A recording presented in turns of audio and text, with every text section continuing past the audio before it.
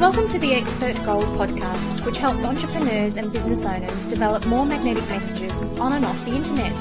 Now join your host, Gihan Pereira, as he helps you turn your ideas, insights and expertise into practical business boosting strategies, tactics and actions. Hello and welcome to the Expert Gold podcast for 2010. Happy New Year to you. Today I'm going to talk about the hedonist's guide to getting things done, or goal setting made easy. If you've done any goal-setting programs, you know that most of them are hard. Now, the system might sound easy, but achieving the goals is difficult. It usually takes discipline or willpower or a strong mindset, hard work, sacrifice and struggle. So no wonder that most people who set New Year's resolutions in January fail at those resolutions or even with their goals. Now, I've got a different approach to goal setting. So this year, choose, plan and achieve goals that bring you joy, ease and happiness. Now, I mean that not only when you achieve them, but along the way as well. Now, I know this flies in the face of many, maybe even most, goal-setting programs, so just be warned that what I'm going to share with you here might be controversial or confronting or even conflicting with some other advice that you've seen. But hey, I can guarantee that if you do embrace my advice, you're going to enjoy the next 12 months. So, what have you got to lose? Now, I must say that the title of this episode is a bit tongue-in-cheek, The Hedonist's Guide to Goal Setting. A hedonist is somebody who's purely motivated by pleasure, perhaps even selfish pleasure, and I'm not suggesting that's appropriate as a way of life. But I do think we spend way too much time in our lives doing things we don't want, that we're not good at, with people we don't like, and without getting any reward. So why not do something different this year? You know what? There'll be plenty of times when life isn't perfect. So you will get stuck in traffic, or fight with your partner, or struggle getting the kids to sleep, or do work that you don't want to do just because it's in your job description, or force yourself to be more disciplined at work. But you know what? Those things are going to happen anyway. So why would you make things worse by deliberately scheduling more of those things in your goal setting? So do yourself a favor when you're setting your goals for this year. Don't create goals and activities that involve struggle, complication, hardship and sacrifice. Now, I know that sounds counterintuitive, especially if you've done other goal setting programs, but hang in there. I'm going to explain. I've got 10 guidelines here and I've broken them down into 3 areas. Choosing the right goals, planning for them, and then doing, which is taking action. So let's start with choosing. I've got 4 guidelines here.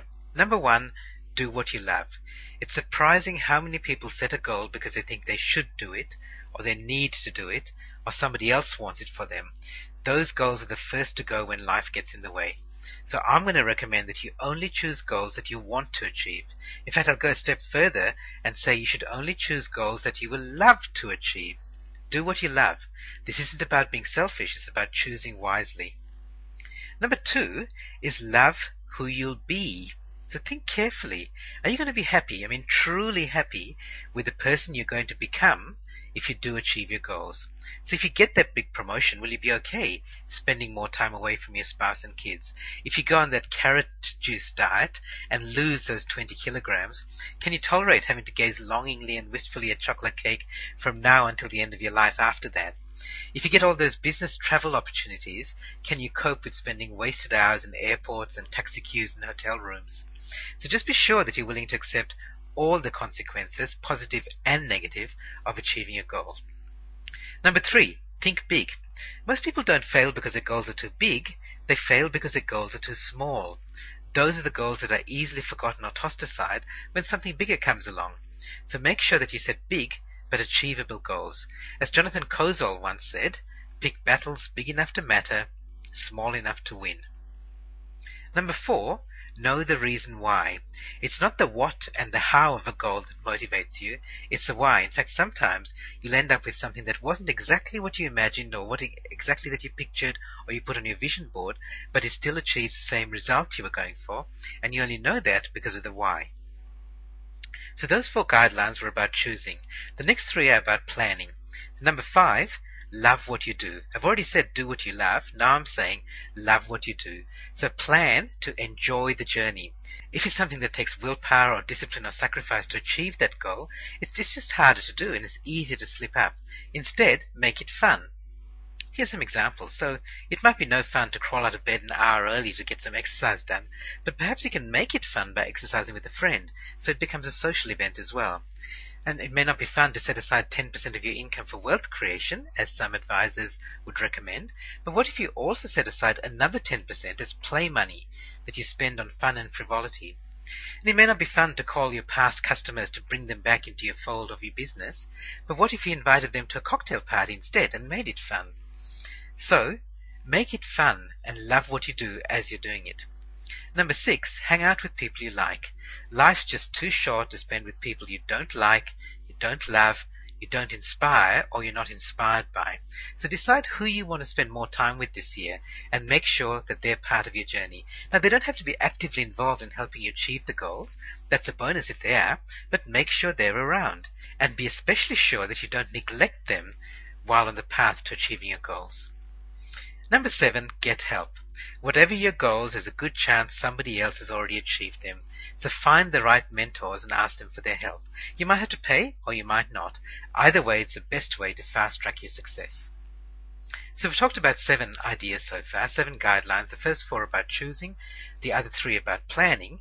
The next 3, the final 3, are about action, about doing. So number 8, start before you're ready. You won't have all your preparation complete.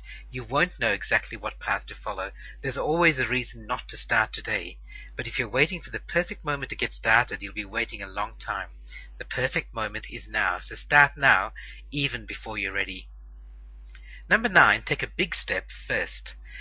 You know, a rocket uses most of its fuel in escaping the Earth's atmosphere, and after that it takes very little energy to keep going into outer space. Now, many of your goals, especially the biggest and the most important ones, are similar. So don't start with baby steps, even though that's what some goal-setting experts advise you. I suggest you start with massive strides. The good news is that often just a few strides can make a huge difference, and then everything else is easy. Now, just a little bit of a warning here. I'm not suggesting that you do dangerous things, like suddenly taking up squash if you're unfit. But if you know that it's okay to start walking for 30 minutes a day, start walking. Don't do unnecessary little steps to build up to it, like buying new sneakers or starting a journal to record your progress, telling all your Facebook friends, shopping for a new t-shirt to celebrate the start of the journey, or plotting the optimal walking routes for different weather conditions. Now, some of these small steps are easy, and you might even say a few of them are necessary, but it's the first big step, and literally in this case, that makes a difference. And it's that first big step that matters. And number 10, the last one, is do something every day. So do something towards at least one of your goals every day. After all, why wouldn't you? These activities are fun. They're not a burden or a chore if you've done them and planned them the way that I've described. So in addition to working towards your goal, you're just adding some fun and enjoyment to every day of your life.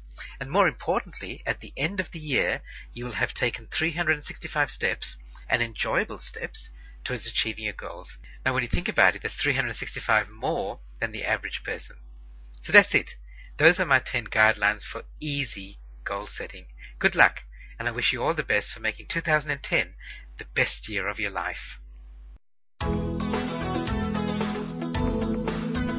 You've been listening to the Expert Goal podcast. Visit us on the web at gihanperera.com. That's gihanperera.com. You can join the podcast, listen to past issues, and leave your comments, suggestions, and ideas. We look forward to having you back soon. In the meantime, remember, great minds don't think alike.